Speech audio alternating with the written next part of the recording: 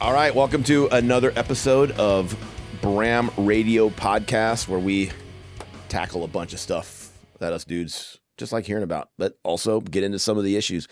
Parenting, marriage, our relationship with God, our relationships with each other, and the things that also pester us down in the bowels of our hearts. But today's guest is awesome. I want to tell you about, he's also one of my best friends on this planet. He's a business partner of mine in, well, we did what, four-ish things if we count them all. I mean, categories or like entities and trans. I mean, I don't know. It's could be more. It's a lot. It's whatever. a lot. And but also is now starting construction on the most prestigious golf course to ever be built. And we're going to hear all about that, because if you like golf, you're definitely going to want to stick around for the entirety of this podcast.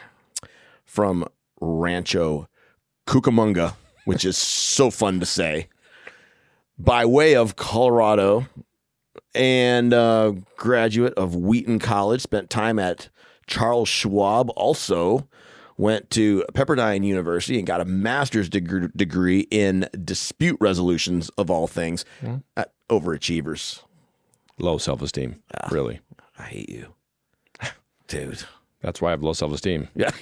My best friends say I hate you all the time, so I have to make up for it with, degrees. And But 10 years at Charles Schwab, met the love of your life, married her, had two amazing kids, and then along comes Junior Rankin Bramstead to go ahead and add some spice to your life, which I did in spades, and some gave you some headaches, and we have done some really fun stuff together, and I am so stoked to have Mr. Brian Tucker in the house. Brian Tucker. Anyway, Brian, good to see you, man. Yeah, good to see you too. Thanks for being here. We've also gone through and done some really not fun stuff. I mean, yes. Which, we're also fun. You know, one of my favorite things to do with you is argue. I tell this story all the time. Wait, you're very comfortable with conflict? Yeah. Oh, yes. Yes, you are. Yeah. It's going to be that kind of podcast, folks. Yeah. My wife's very comfortable, with conflict. I got a master's in conflict resolution, thinking that it would help me. Conflict resolution, not dispute. No, it's a MDR, master's in dispute resolution. So, okay. No, I'm just, we're talking about conflict, and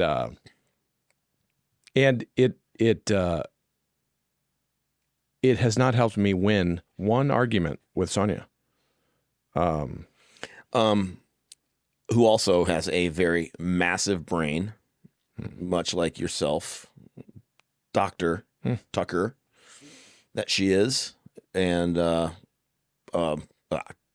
Sonia, dude, that's my tribe right there. Dude, that's my tribe, dude. She's my people.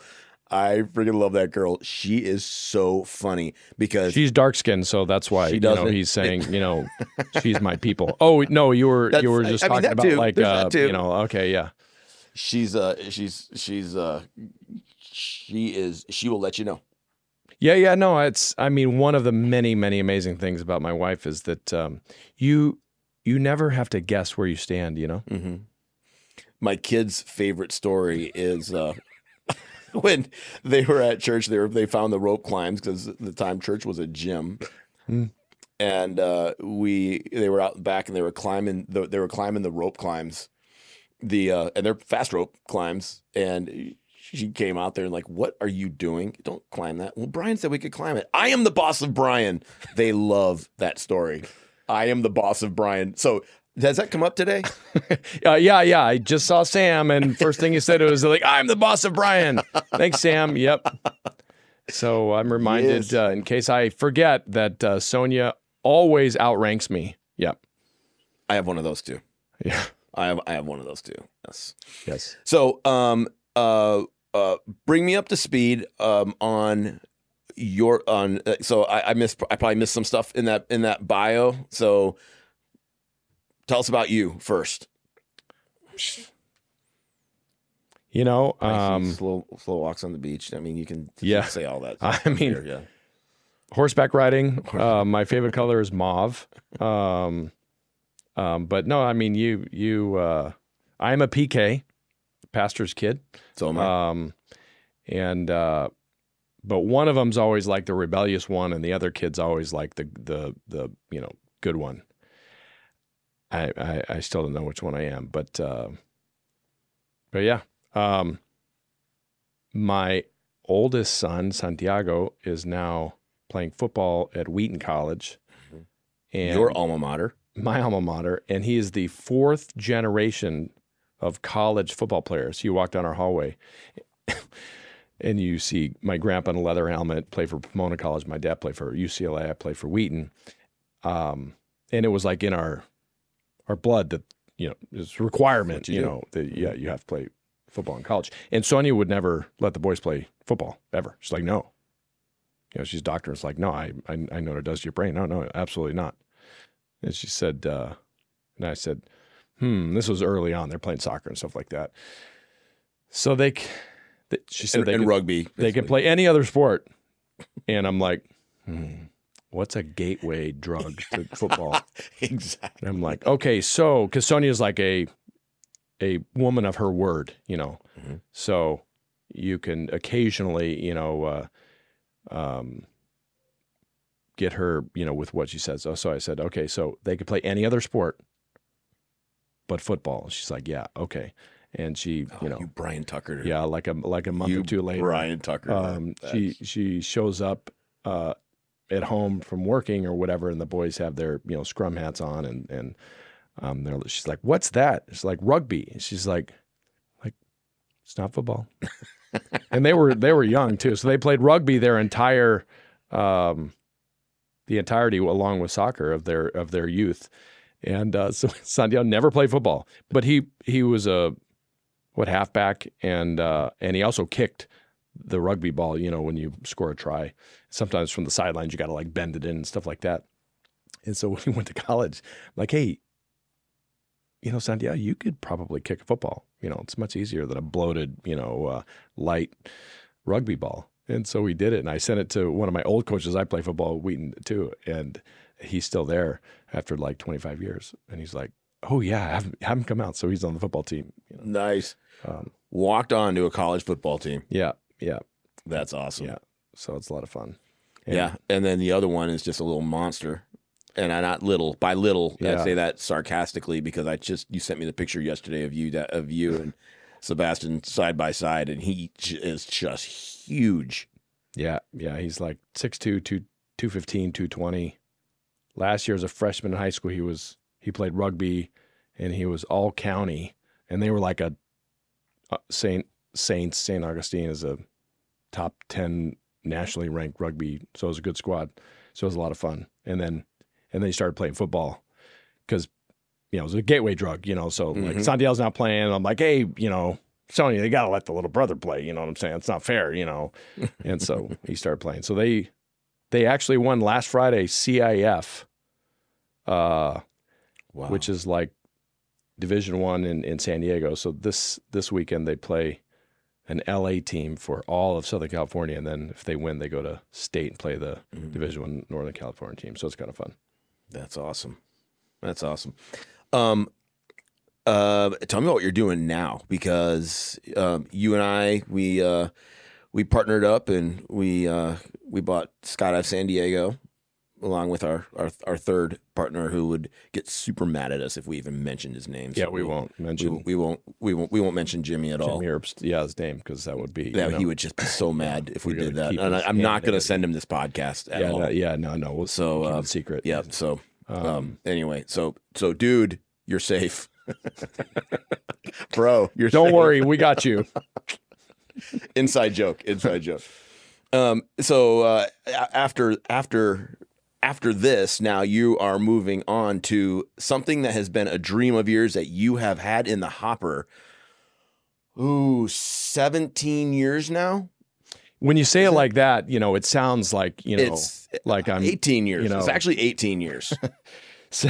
Sounds like I'm really slow, which is true. Well, there's also this thing called God's timing that has also played a role in this, and that's one thing that it did not escape you. Like you knew all along what was happening there with that, and that the time was coming, and now the time is here, and you are getting to actually birth the dream that you have been working on for so long. And for me now, like on the sidelines as like a cheerleader for you, right? As you're out there doing that. And I am Zach over there spent a lot of time as a cheer coach and stuff like that. That's me. I am like the Zach of you. I am over there. Dude, it's so exciting watching this whole thing come together. You have got to tell us about what this golf course looks like, where it is, and what it looks like, because there is nothing like it on the planet. Thank you for those kind words. Yeah, it's been quite an adventure, and it's been a fun one.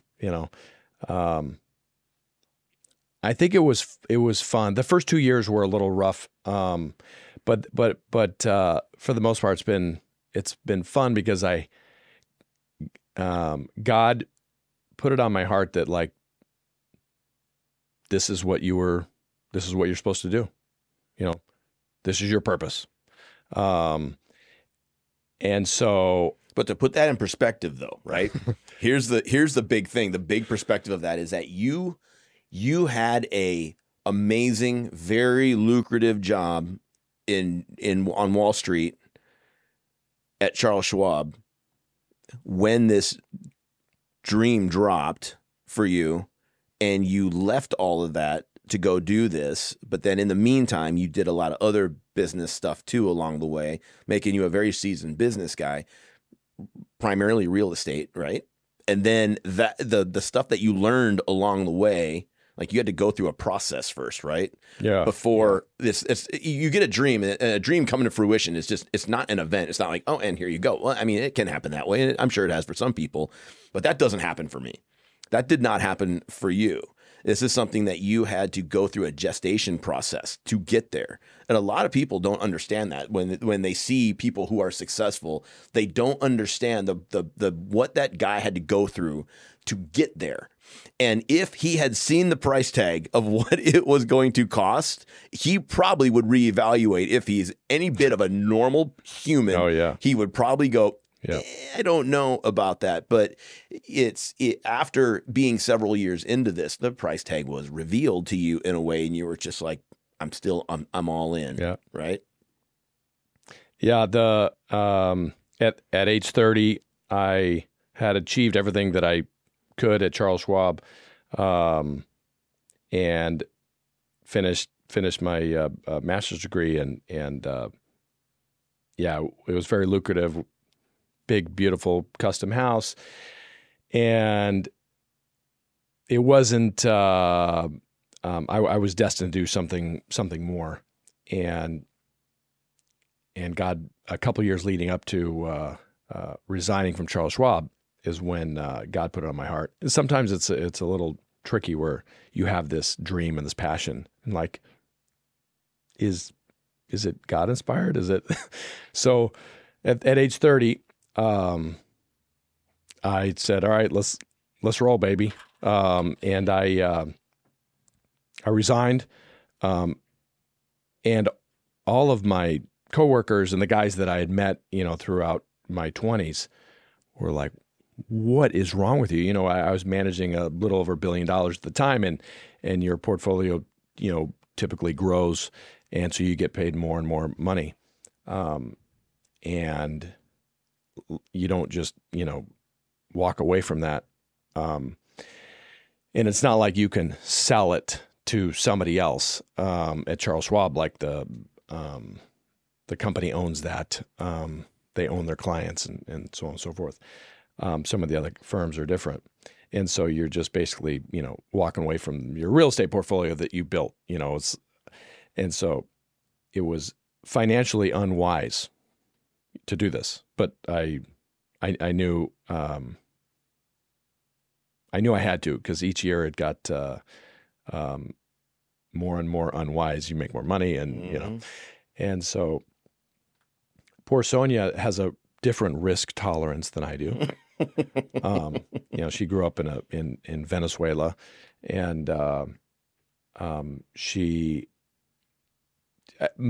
and God probably made most wives and mothers with a lower risk tolerance to worry about tonight. What are we going to put on the food on the table tonight? And men with aspirational dreams that are, for me, 17 years away, we have a 1 year and a 5 year, plan or an idea or whatever. And that's how a man and a woman typically, work best in raising family. So that's a healthy perspective though, because a lot of people don't realize that difference, that women are wired differently when it comes down to risk and being risk averse. They look at things from a security perspective, where men, I think, Jimmy said it best. Remember when he sent you that text message? You showed it to me and we were just like, wow, that's deep. And he just said, hey, tell the boys to drive fast and take chances. Drive fast and take risks, which is what he does. He was on a boat and he broke his something, his femur or something. Yeah. No, in the Bahamas, away from. Yeah, absolutely. Different risk tolerances, and Sonia. To this day, we have 2 different bank accounts. She's an executive at a big hospital, and her money goes into her bank account. When she looks at her bank account and she's all the cash in there, it gives her a sense of security, and peace. When I look at my checking account, every dollar I have in there, I think of that's a dollar wasted that could be invested into real estate, leveraged with a mortgage, in something or a business growing. And it's with inflation, and so we figured out to have 2 different bank accounts, and it worked. But anyway, that's what we do in our family too. Yeah. It's just an analogy to represent, our risk tolerances, and for us that works, and it's great. So I was about ready to resign. I said, hey, sweetheart, why don't you come to the office with me, and I'm going to pack up my things. We're going to do it together. And she's like, okay. And she came to the office, and I started packing up my things. This is the most exciting, I'm at age 30. I'm going out at the top of my game, and I'm going to go to the Wild West, develop a golf course in a third world country. What could go wrong? And this is an adventure. And she lasted 15 seconds. She started crying and she ran out of there. I never heard that story. Yeah. And then it was, and I resigned. And it was 10 days later.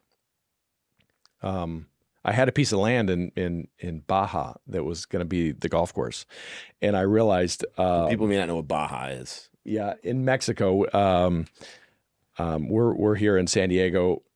The border's 3 miles from here, from the drop zone here, and I live in Coronado Island, which is about 10 minutes from the border. So Baja is the state of Baja California, which is Ensenada and Rosarito. All the way down to Cabo. And so I had resigned to go build this golf course. It was going to be super easy. I had this piece of land. It was oceanfront. It was great. And then I realized that the land was gone. And this was about 10 days after I resigned. And that day, Sonia said, hey, look at this. I'm pregnant with our second. This is going to work, right? And I was like, yes, of course it's going to work. 17 years later, it's been an overnight success. And so it was that night that I was on the computer. It was 3 a.m. Of course I can't sleep, what have I got us into? And I was like, God, please tell me this wasn't my idea and I asked you to bless it. Like, please tell me that like this was your idea. And he said, you'll see. And I was on the computer and this program called Google Earth had just come out and it was like crazy. You couldn't see a lot of it, maybe half of it because there were clouds covering it over. It was the very first, Google thing, but you could fly over the world without having to travel there. And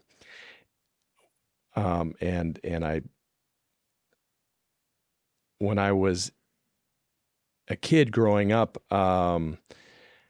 really in high school, we had gone down to Ensenada to help build this church and school in what's now the Wine Valley. And we would go to this place called La Bufadora, which is a tourist attraction. It's the second largest blowhole in the world. Waves come in and it shoots up. And it was out on this peninsula. And so I was, on the Google Earth, I was looking at the tip of this peninsula, there's this big 1,200-foot mountain which goes straight down to the ocean on both sides. And you just assume it does on the third side. But Google Earth came out and it looked like there was a little flat piece of land on the other side. So, and because of the clouds, I couldn't tell. And so the next day I drove down and I hiked up to the top of this mountain peak, Empire State Building high, just for reference. And there was a cloud up there. And so I couldn't see, so I waited and waited and waited. About an hour or two later, the wind kind of parted the clouds and the sun shone down, and I saw this piece of land down below, and it was like the Holy Grail. I heard the angels sing, and it was God just showing off. He's like, I got you. This wasn't your idea. Like I put this on your heart.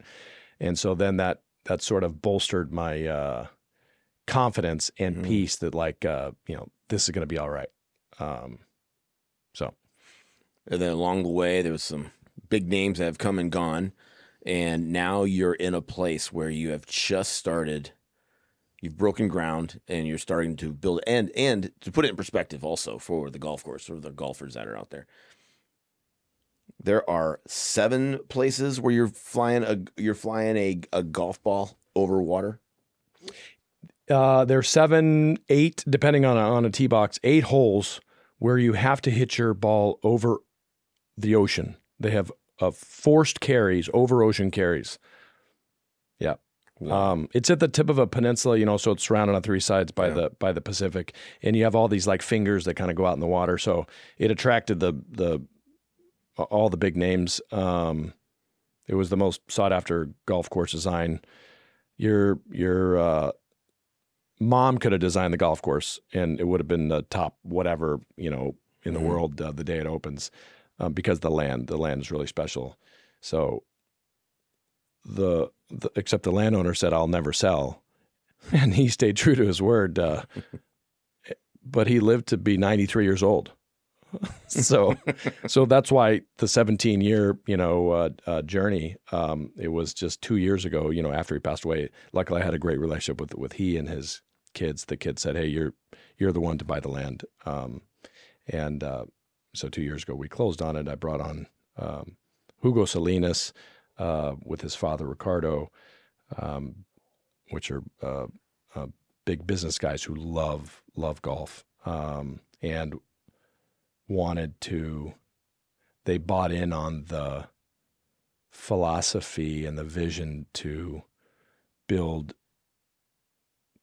the greatest golf course in the world, the greatest golf course that we could build there, instead of trying to maximize ROI, which is what you typically do if you want to maximize, profit, is you put as much real estate on there as possible. So you have as much density, whatever you're selling, condo towers, lots, whatever. And I wanted to master plan this piece of land. It's only 300 acres and you can't buy it next door, 3 sides of ocean and the other's a mountain. So I wanted to do just a small amount of villas and casitas for the club, and not have membership attached to real estate. Normally you buy your way into a golf club through the purchase of real estate, whether that's 5 million or 10 million or whatever. Ours, I wanted to be just membership so that we could choose the most exceptional, greatest families without compromise. You don't have the asshole egomaniac guy who, bought a $12 million lot. So you got to let him in, and you can't kick him out because he owns, a house there. And there's in many golf clubs, there's a group of guys that are like, kind of compromise the club. And so we wanted to build a club which needed a business plan which would support that, which we did. So now you have this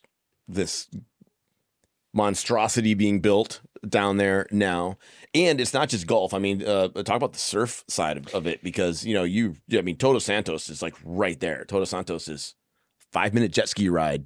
Yeah, out to the yeah. The way you drive, it's like 3.5. I've seen you drive a jet ski before, but for normal people, it's like 4 or 5. It wasn't my idea. It was Slater's idea. Kelly's like loves golf like almost more than surfing. I think he's like a 2 handicap, and he said, Todos has 7 surf breaks, one of which is one of the largest surf breaks in the world, called Killers, but it's also known as Todos. But there's like 30 surf breaks within like a 10-minute jet ski ride or boat ride. And he said, so don't make surfing just be one of the other activities you do at this golf club. Make it be a golf and surf club. The surfing is so good, and they're empty waves. Todos, the 7 surf breaks, it's on these 2 desolate islands that it's right off the tip, so no one's ever there. So, wow, I thought about it for a while, and then we did that. We leaned into it 5 years ago or so and made it a golf and surf club. And in fact, we launched this year a big wave surf event. We called it Thriller at Killers. And January, we got a 50-foot plus surf break there, and it was incredible. So yeah, we'll never have host the Masters or a golf tournament there, but we have our own surf tournament, so It's kind of cool. Yeah, nice. So, walk me through how vision works, because I know how it works for me, but everybody has their own take on vision and how to take a vision from it being a vision. How did you go through the process of, you had to go through some doubt. You had to go through you doubted yourself. I bet sometimes you even questioned God, like, God, seriously? Like you had mentioned that. But how do you manage all that together? If you have a vision for something and it seems to be moving away from you as you're moving towards the direction you have God going, God has you going in this direction, but it seems to be going away from you. Now, I'm not asking that for podcast reasons.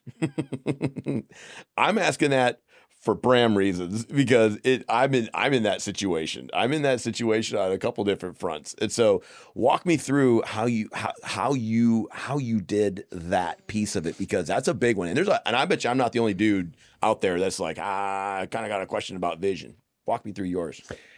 Yeah, great question. It was 2 years after I resigned. Put the whole deal together, awarded the contract to Tiger to design the golf course, brought on Red McCombs, a billionaire out of Texas, owned the Minnesota Vikings, San Antonio Spurs, understands he never golfed in his life, but he understood the value of an athlete on a team. Randy Moss and Tim Duncan and David Robinson for his sports franchises. And then a year later, so 3 years after, 2008 happened, and the world crashed, and the landowner is still not sold, and I had spent everything that I had, and it was like a year after that unemployment. I didn't know, but Sonia applied for food stamps called EBT card, and I was wondering where she was getting the money to buy those extra groceries. You know, and also bankruptcy. I had a personal guarantee to something really big, which I'm not able to disclose, but related to the project, and that was the way that I was able to renegotiate, but I had to go through BK. But didn't matter. I had no money. I had invested it all in this thing, and now it was gone. So now in the darkness, Wow. And in 2008 and 2009 were hard and bad for everybody. But God gave me a peace through the storm. So it must have seemed bizarre to Sonia. It did seem bizarre to Sonia and my friends are like, you know, your dream is just, you know, crushed. Like, you know, and you have no money and you're, you know, like, we were going to a Bible study at the time and someone gave us 30 coupons for 7-Eleven hot dogs. Sandial brought it up to me the other night. And, but it had an expiration of like 2 weeks from now. So it was no problem. We had 30 7-Eleven hot dogs, you know, in the next, like, you know, 12 days or whatever. It was for me, it was, I had to work hard, to reinvent myself, figure out how to, provide for the family. Sonia was raising the boys. They were very, very tiny. So, she wasn't working. And, you know, when you have for me at least, when you have a vision and a dream and a passion, an idea, you can't just say dream at all cost. It's like, no, because then if you ever achieve the dream, which likelihood is, you know, maybe low that you achieve it, but if you do achieve it and you have no relationship with your kids, you know, no wife, you know, friends, then like, what's the point, right? And so it was this sort of secret that God and I held, because he gave me this piece, like, hey, I got you. Don't stress. You ever see Apocalypse Now? Mm-hmm, mm-hmm. Yeah, it was a rhetorical question. You answered a rhetorical question, Bram. Good job. Just want to see if you're engaged still. Do you remember? do you remember Bob, the actor Bob? Geez, it's like there's two things you do on this beach: you can fight, you can surf. Anyway, yeah, I know what you're talking about. Yeah. The actor's name is Bob. Darn it. Anyway, he's walking around. Duvall, nice. Yeah. Robert Duvall. Yeah. That's why Bob didn't work. Okay, Robert Duvall. He's walking around, and there's, you know, landmines, and there's missiles, and there's bullets going on, you know, exploding all around him, and the guys are like, you know, and he's looking at the surf. He's standing straight up and walking around and not flinching at all the, you know. Mm-hmm. This is what it must look like during this moment. Where I'm just like walking around, and, you know, we moved to a 2-bedroom apartment and go in the jacuzzi with the kids and the pool, and like it was just like, you're like, yeah, bankruptcy, and like, yeah, you know, it's, so I had to reinvent myself and had to work hard, and God and I shared this little secret that, like, Punta Brava was going to happen, and I couldn't. It was so, like, far-fetched. I looked crazy if I would ever talk about it. Mm-hmm. And Sonia, like, she in their office would be like, hey, by the way, I don't want to know about anything. I don't want you to talk about Punta Brava with me. You know, she said ever, but, you know, as So it's like, no, and it's understandable. I probably looked crazy. And so the vision stayed, and it was something like deep down, and it was fun because God and I had the secret. I remember, we got a bunch of like polo shirts or whatever that had, they're embroidered with Punta Brava, and they were in the trunk of my car one time, or I had like master plans or golf maps. I can't remember. And I was at a buddy's house, and we were out front, and I opened the trunk, and like some of that stuff fell out, and he's like, "Oh, you still doing that thing?" He's like that clothing company, right? The clothing, because it was. Anyway, but yeah, it was. I read Man's Search for Meaning, Victor, and he talked about getting through the Holocaust. Yeah, that's an old book. Yeah. He, the people who lived, if they had control over it, some people didn't have control, but if they had the control over their living, because some guys would just be like, I'm done, and they would, commit suicide or whatever. He said you had to hold on in your mind to your purpose. For him, it was this manifesto book that he, he's a psychologist. Some guys, it was their wife, getting back to their wife, and some guys it was something else. So for me, this was it. So I could have gone through anything, and it wouldn't have fazed me. Like every single night before I went to bed, I would walk through the golf course, and the topography is really. You've seen it. Yes, it's crazy. There's so much undulations and rock outcrops, and there's like 50 different coves and fingers out. And the golf course was really like a 3D puzzle. Tiger said it is a 3D puzzle that, if solved, it would be the greatest golf course in the world.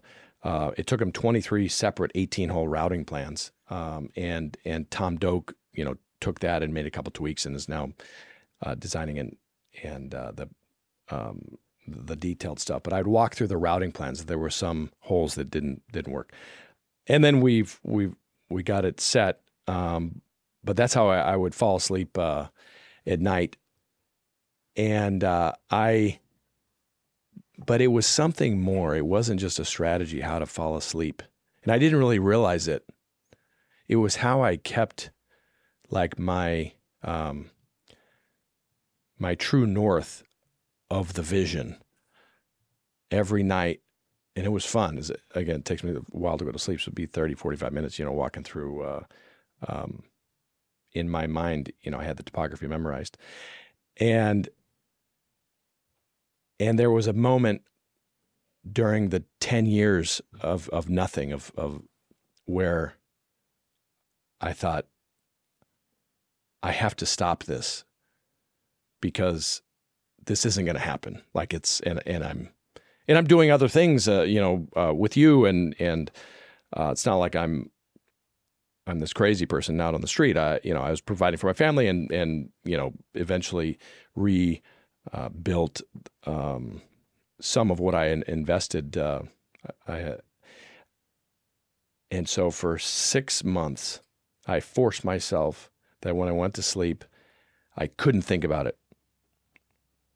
And then and had some interesting conversation with God, and then something happened. Significant, and it was God being like, no, absolutely, like the dream, the vision's there. No, it's going to happen. Like, remember, we got this thing, like we got this secret that we're sharing.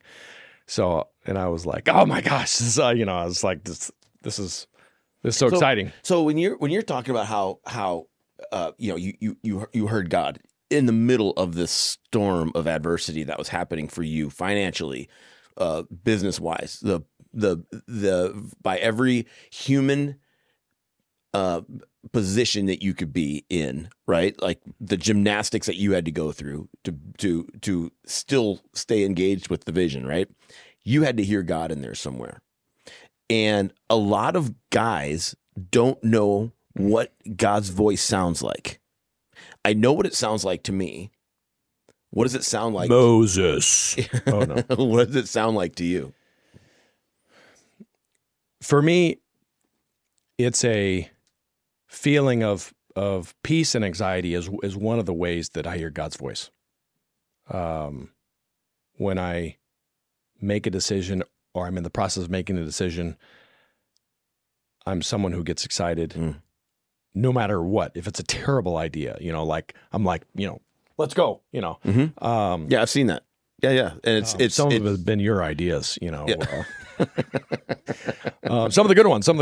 I mean, a few bad ones, but whatever. And so I can't rely on my excitement because that will happen every time. But it's the peace or anxiety that attaches to the excitement is God's way of communicating with me.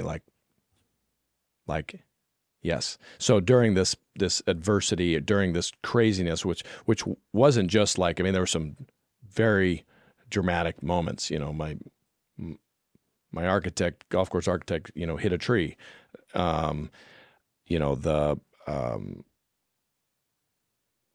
Hit a tree like in his car. Yeah. He was trying to outrun somebody chasing him with a golf club. Okay, never mind. That guy, I'm tracking. the 2008 stock market crash.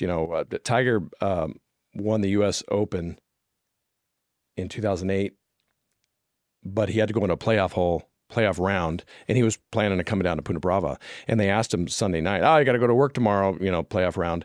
What'd you plan on doing? Relax with your kids?" Like, no, I was actually going to go down and walk the latest iteration of my golf course that I'm designing. And it's like, oh, and everybody's on NDA, and it's like, yo, wait, you're designing a golf course in Mexico, and so that started, and fast forwarded things. So we had to, prematurely announce it, and we announced it the week that the stock market crashed. But God's voice to me is peace and anxiety is one of like the obvious ways. Hearing God's voice is, it's hard. It's the still small voice, it's not the, I mean, he'll be in some big loud things, and those circumstances will happen. But so the overlap of that is that when the vision for owning Skydive San Diego happened at the hands of Tiger as well. That's right. That's right. So that's right. He wanted to learn how to skydive. It was 2 months. It was 2 months after we announced it. The stock market crashed. He had you down. You had already taken him on 60 jumps. Taught him how to skydive, and he had you down. I'm going down to my golf course. Why don't you come down and then it was his guys called and they said, "Hey, will you go down there and look after him?" Yeah. So I dressed like a golfer. I was never more than probably 5 feet from him, 10 feet from him the entire day. He never knew I was there until we got on the bus at the end of the day. And Amy Reynolds, remember? Yeah. She looked over and saw, and she's looking at me and she's just like, and I've got my hat pulled down. I'm like, no. And then like, "Is that Bram? Is that you?" And then Tiger turns around. He's like, "Dude, what are you doing here?" I'm like, "I don't know." That's right. But I was down here. We were me and some of my buddies were teaching him how to skydive, and then Buzz, the current owner, pulled me back in a room and he said, "Hey, listen, what do you think?" And that was when the vision was first laid out. Yep. For this, and that took. And that was right as the stock market crashed too. That was 2008. So So now it puts in perspective for me your timing on that. I get it now. So while that is happening for you, it's being birthed for me right in the middle of that. And it was like 9 years later, right? That we bought it, right? 2016. 16. That's not 9. Anyway, I was thinking, but close. And when we bought this, it was a this incredible, complicated company that had had potential, but it needed some help, and then after that, a bunch of governmental regulations and stuff came in there and made things even harder, and it was just a complication after complication. But in the middle of it, here's me. It took me 7-8 years of learning, and I was pretty much just focused on the executive summary writing for certain people's propensities and proclivities and their personalities and all those things that go into writing that, researching these people and then writing it for them. And I did 200 of those. And then you and I were talking one day, and I asked you, I just said, hey, you want to come on here and help me with this? Because I don't know what you make it seem like it was optional for me, and you were super sweet and nice. And we should probably go with that story because, it to me, it didn't sound like, hey, you're partnering with me and we're buying TAC Air. I'm like, TAC what? It's like the drop zone. I'm like, the drop what? I'm like, the skydive place. And by the way, you're going to learn how to skydive. Yeah. Yeah. And I'm like, I don't know anything about 27 skydives. He still doesn't have his A license. True. Fact. So yeah, thanks for making it seem optional, but it wasn't. But what God told me, and then you said it in a different way, which sort of like verbalized like this feeling is like, hey, I know Mr. Gonzalez, the landowner, is still alive, but he's now in his 90s, and so I was getting ready, and God said like, but I want you to continue to hold on that, and I want you to pour into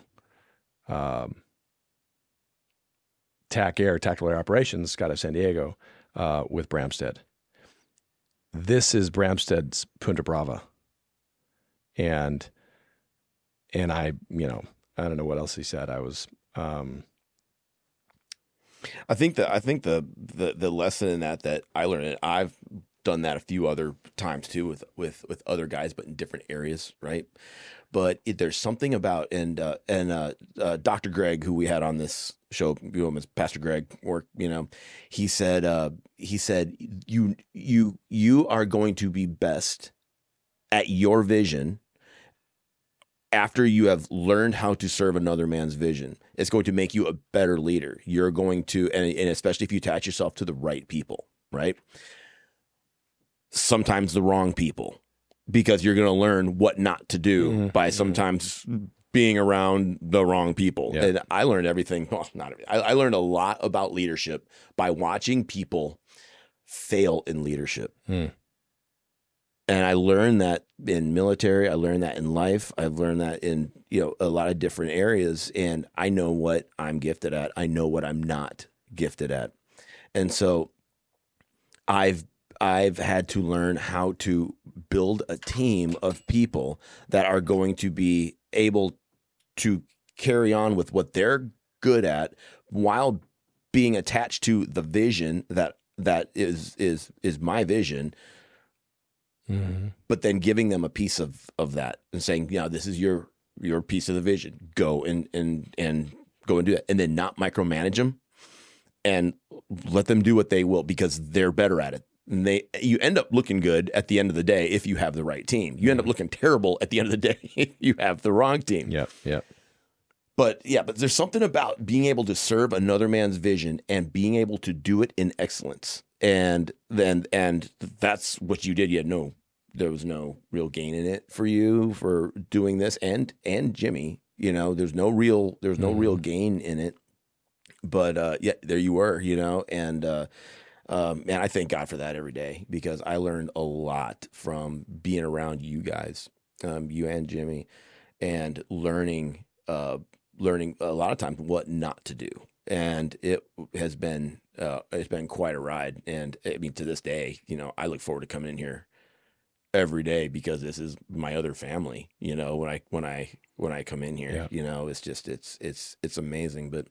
But watching how, because I've had front row.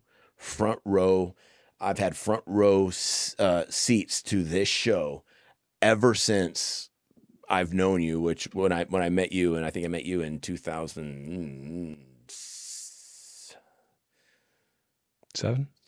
2000, I want to say, because it was before the recession, but Gonzo had attached us, Gonzo, man, shout out to that guy. That guy's amazing, dude. He is such a freaking rock star. He was doing that urban warfare training for CBP or something, and we were in downtown San Diego. Oh yeah, it was like we had to take out some guys. Anyway. Yeah, it was so fun, but yeah, it was an amazing. It's amazing watching how all that has how all that's panning out for you now. So you have a golf course being built. You have a surf and golf resort being built. It's a private club. Private club. Private club. Not a resort. Yeah, it's public. It's not public, Jeff. Yeah, it's going to be a resort, because then you're going to have non-members like me showing up who don't golf well, and I'm going to be ripping big holes in the ground, things like that, and I'm going to replace the divot. I think that's the term. I'm going to do that incorrectly, and I'm going to, when I leave, and I'm probably going to have my boys, and they break things, and they break things a lot. And so by the time we're done with it, it might be a resort. It's probably yeah. I apologize in advance for no, it's fine. Breaking jet skis, and my superintendent will really appreciate your divots and all the challenges that go with that with the Bramstead clan. Golf and surf exclusive club, Punta Brava. The membership, the base of membership that you have is phenomenal. You have a handful of former and actively playing NFL quarterbacks. You have some of the most notable athletes, some of the most notable hockey players. You have some of the best and most well-known athletes. And do you have any Hollywood types in there? We try not to, right? But I think there's a couple who are, not very many, but there's a couple, incredible, families. Yep. Who are business guys, top business entertainment guys. Industry. Yeah. Wow. Yeah. Nice. So it's happening. So how do you feel now that you're looking back over the journey that you've been on to get to where you are now? And I know you're not saying, okay, I'm not done yet. I mean, and God's not done, and this vision, it hasn't fully happened yet, but I'm watching it unfold, right? But how do you, when you look back over the journey, what happens in your mind when you start looking at where you came from, right? From the vision looking like it was a full collapse of a vision to where now it's starting to unfold, and knowing that it's like, of course, God gave you a specific set of skills to be able to do this. However, even with your own understanding, right? The Bible says, lean not on your own understanding, but it does help to have understanding, to have a knowledge. I would say, like, God didn't give me a specific skill set. Like, I'm a C student in high school and in college. The only reason I got into Pepperdine Law Schools, for that master's program is because the founder, I went to college with his son. I was definitely not the smartest. And so, like, God used me who like doesn't really have a skill set, Mom said I had a great personality. I'm special, but and looking back, what he used was like this thing in me that you SEALs have called like resilience, and he used that because he knew that I could outlast anybody. And I would, if I'm 70 years old, I would still be working on this vision. And so that should be an encouragement to guys who have a vision, but have by the way, I'm not a real estate developer. Like, I flipped a couple of houses, but before I start this, I didn't have any experience, like golf course, and I wasn't, wealthy. My dad's a pastor, mom's a teacher, and so it doesn't matter if you don't have any skill set. Like, you better have a work ethic and some resilience. If you want to see a vision through or a dream through, if it's a good idea, Yeah. How are your boys with this? Are they excited about it? Yeah. I'll text them, be like, hey, look who just, text me. He's we have 6 of our founding members are on the nomination committee. And so they do the nominating, and then my partner and I are the kind of the final approval. And these 6 guys are incredible. They're household names, incredible families. They kind of hit everything. The character, reputation, and personalities are kind of the 3 core things we look for in members. And anyway, it's just so fun. Like, hey, I text Sandial's in Chicago, and Sebastian's here. Look who, we just nominated, who became a member. And it's like, oh my gosh, that's awesome. So it's a lot of fun. But the boys got to see Dad pursue a dream, but not at all cost. They saw me do other things, figure out how to provide for the family and just take care of your responsibilities and be present. The first 2 years when the boys were really little, I was stressed. And it was hard for me to handle this risk, and my risk tolerance is through the roof. Yeah. But I was, going and doing a ground up construction in a third world country is about as risky as you can, and I had no experience. And so, but after the couple of years, it's like, okay, I'm going to settle in for the long run for this thing.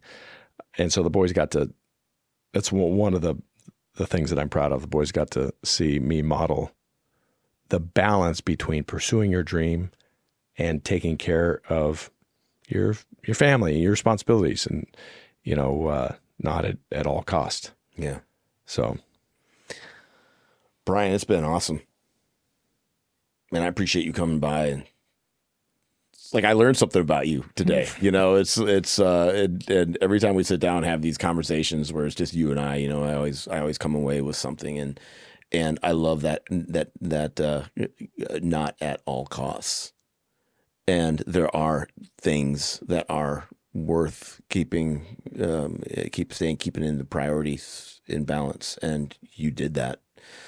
Man, congratulations on your success, and I mean. By that, I mean the real success. Your family is amazing. Your wife is amazing. Your parents, I love your parents. And so it's one of those things that and you have a tribe. You have a tribe around you. That's one of my favorite parts too. But thanks for being here. Absolutely. Thanks for having me. Love you, brother. Love you too. Bram Radio. Stay dangerous.